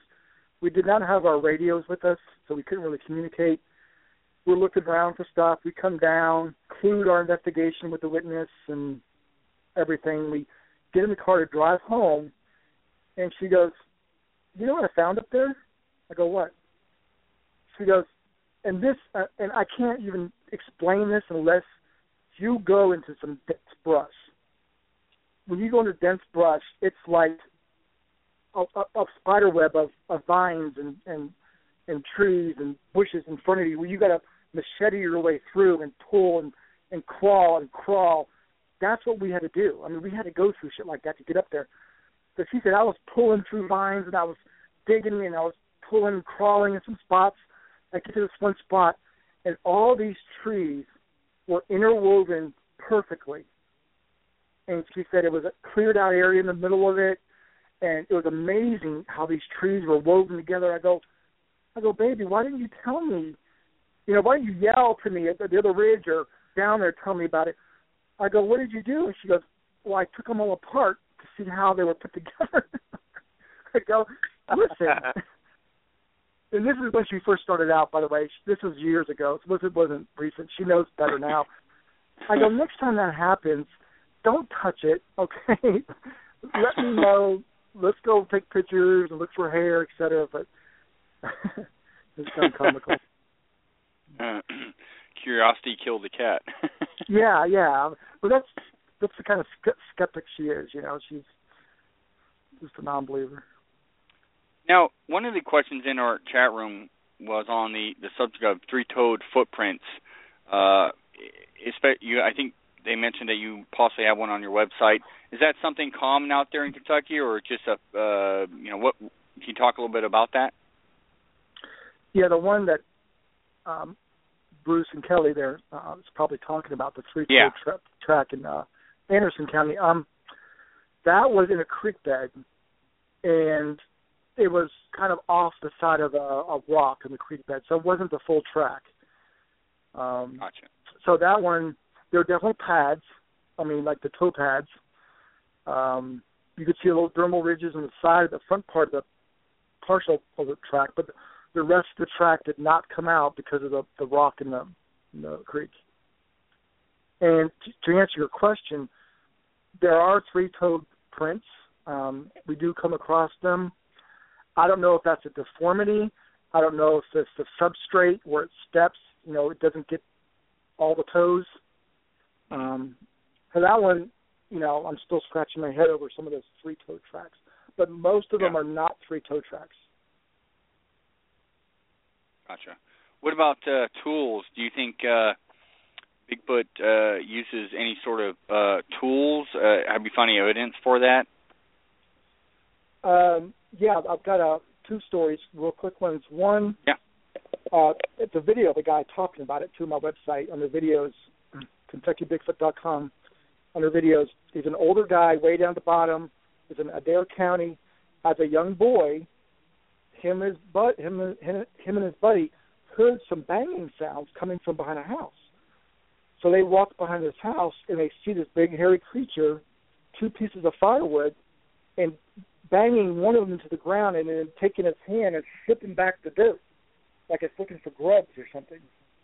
Well, of course, both boys are, like, dumbfounded, and they run home, tell their parents, and parents don't believe them, and et cetera. That was one case of Bigfoot possibly using tools.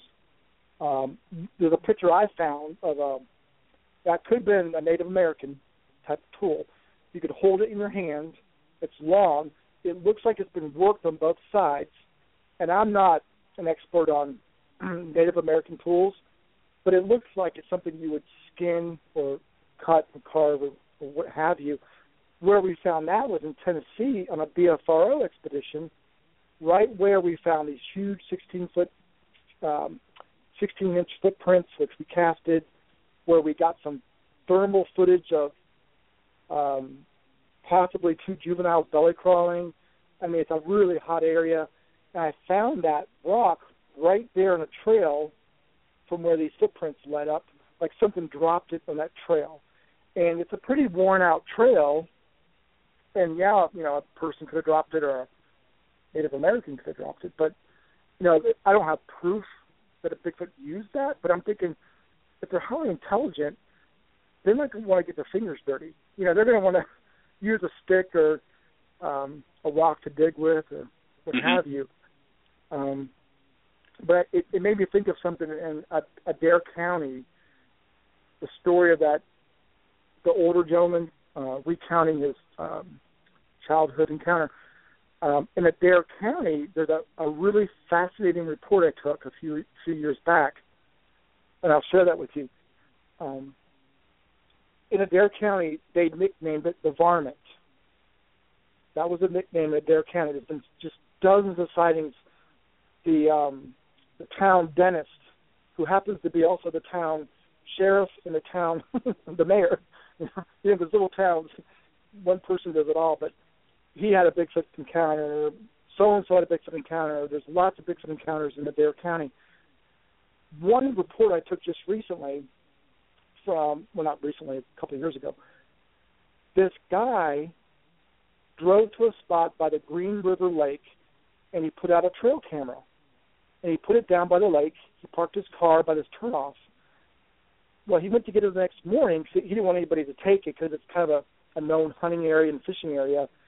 So he went back early the next morning to get his trail camera. And when he did, he's walking back up the path towards his car, and he hears something big parallel him down in the hollow. And every time he stopped, it would stop. You know the scenario. As he gets back to his vehicle, which is a Honda Element, which is a little vehicle with a hatchback, he gets around the hatchback, he puts his trail camera in there, and he smells this god-awful rotten meat type smell, like combined with BO. He said, oh my gosh, and he looks around, and it's a really foggy morning. The sun is just coming up, it's really foggy, and he's looking around, and he goes, what does it smell? And he can't figure it out, so he gets back in his vehicle, and then he starts hearing, he did not hear anything yet. He smelled it again, and it's so pungent that it made his eyes water. He's like, oh my gosh. He looks over again, and he looks towards the bridge.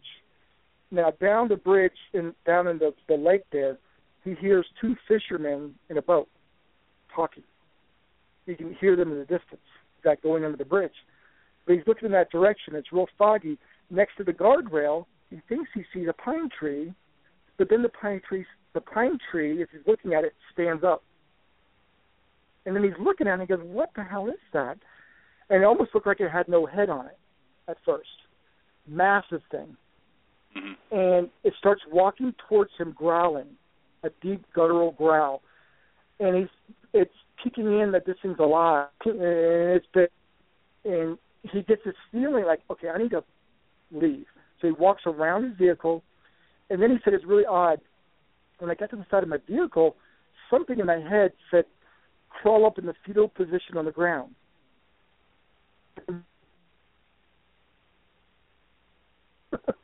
So he gets in the car, and now the thing keeps coming closer. So now he can get a better view of it.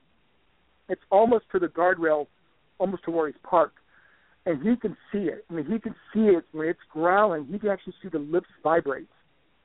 And at first, what he thought was no head, what it was, the head was kind of sunken down. It was hunched over. And that's why he couldn't really see the head at first. And his pistol was on the passenger seat. So he takes his pistol, and he didn't want to shoot it, so he didn't shoot out his passenger door window. He shot out his window into the embankment to scare it. Which, by the way, he said to me, never do inside a car. he couldn't hear for a week. So he shot, and the thing stopped. So he goes, thank God it stopped. So he reached over, car in gear, and those Honda Elements, the stick shift is up top, kind of, up high. So he had his gun in his hand. This is the funny part of the story. When he went to put it in gear, he inadvertently shot around into his car. Oh, wow. Into the console. So he throws it in reverse. He backs up. He speeds out of there. He goes the wrong way. He gets miles down the road and realizes, crap, I got to go back that way to get home. Turns around, goes back. Of course, the creature's gone. He gets home to the farm. His wife, who's she works at a prison. She's like a women's prison. She's no nonsense. She walks up to him, and he's just sitting in the car, like not moving. She's like, what's wrong? And, of course, he tells her the story, and she shakes her head, and she walks away. When he shut the car off, because he shot it, it would not start again because he shut the console. And he even showed me the console where he had it replaced, where he shot the hole in the console. He said, I left one thing out. Before he got back to the farm, he was driving home, he stopped at a gas station, went in the bathroom, and threw up. Wow. Shook him up that much, huh? Yeah. Well, when you see something that big, yeah, and unexpectedly, come towards you, which here's my thinking on the whole deal. Those fishermen were down under that bridge. You can hear him talking. He said he thinks when he looked in its direction, even though he couldn't see it because of the fog, he thinks the Bigfoot thinks he saw it, so that's why the Bigfoot stood up and became aggressive and started growling coming towards him. And that's why, because Bigfoots typically would just stay hidden, wouldn't even bother showing themselves. And I said, I think you're right. I think it felt trapped, because if it went down the hollow, it would go down towards the lake where the fishermen were. You were there. He thinks you saw it. And then because you're, like, in shock when he had the gun in his hand, and he went to squeeze, he had the gun as he's squeezing his what do you call it, to put it in reverse, that's when he shot another round in his car. Wow. Kind of crazy. Yeah. That's nuts. Yeah. But see, people don't know what you're going to do when you encounter one. If you encounter one, you really don't know how you're going to react. Seeing a 10-foot tall, massive creature like that.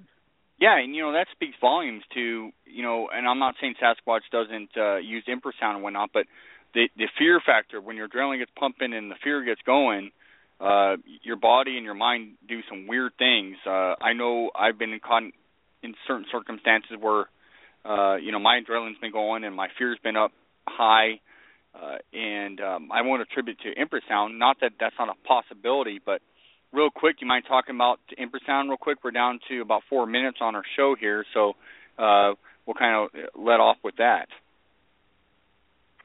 Yeah, if you're in the Bigfooting world, you've heard of infrasound. A lot of large animals, mammals emit infrasound, lions, tigers, etc. emit infrasound. A lot of researchers believe they emit infrasound too, which is, a sound wave under 20 hertz below what we can hear, but the vibrations are so strong, it will actually freeze you. It'll stun you, if you will. And a lot of researchers believe Sasquatches emit infrasound to stun their prey. They always say, "How do you catch a deer? How do they catch a deer like that?" Well, maybe they emit infrasound. I've talked to many people who believe they've been zapped with infrasound, and they get very upset, distraught. It just really shakes you up inside. I've never experienced it myself, and I will tell you, it's hard to decipher, because the few people I've talked to that were zapped, and I know the whole scenario. There's a Sasquatch nearby, and I wonder, was it fight or flight? Are they really just freaking themselves out and they get so upset, or is it really, are they really getting zapped? So, you really have to talk to the witness. You have to know the person. You have to know the setting, to determine if they were actually zapped. Yeah, there's so much going on there, and so much we don't know yet. Now, Charlie, we're closing up on the show. Do you want to talk about your upcoming expedition real quick? Oh, thank you so much. I want to thank you guys for having me, number one. I really appreciate it. Second, KentuckyBigfoot.com. Anybody who wants to find out about us, or if you know somebody that has a report, please tell them to go to KentuckyBigfoot.com to submit the report. And I'm excited because in October, I'm planning a public expedition in the Fraser Land. This is in central Kentucky. It's private property. It's sacred. It's in Anderson County, where we have the most sightings in Kentucky. Got permission to go squatching. I encourage everybody to watch my website or Facebook pages. As soon as I get the details on this expedition, I'll post them there. It's a really hot area. So, again, thank you guys for having me. I enjoy your work, and I enjoy your program.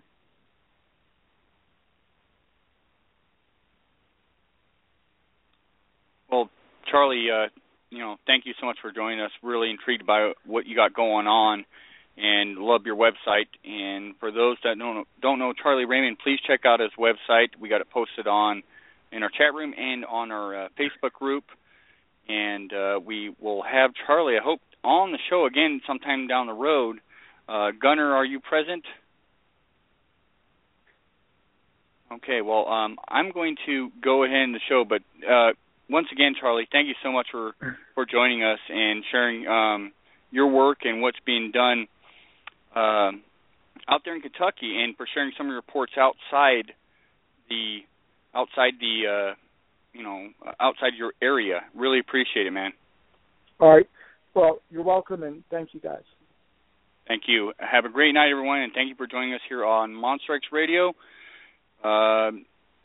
Please join us next week. We will have a great guest again, and we hope you tune in. Thank you so much.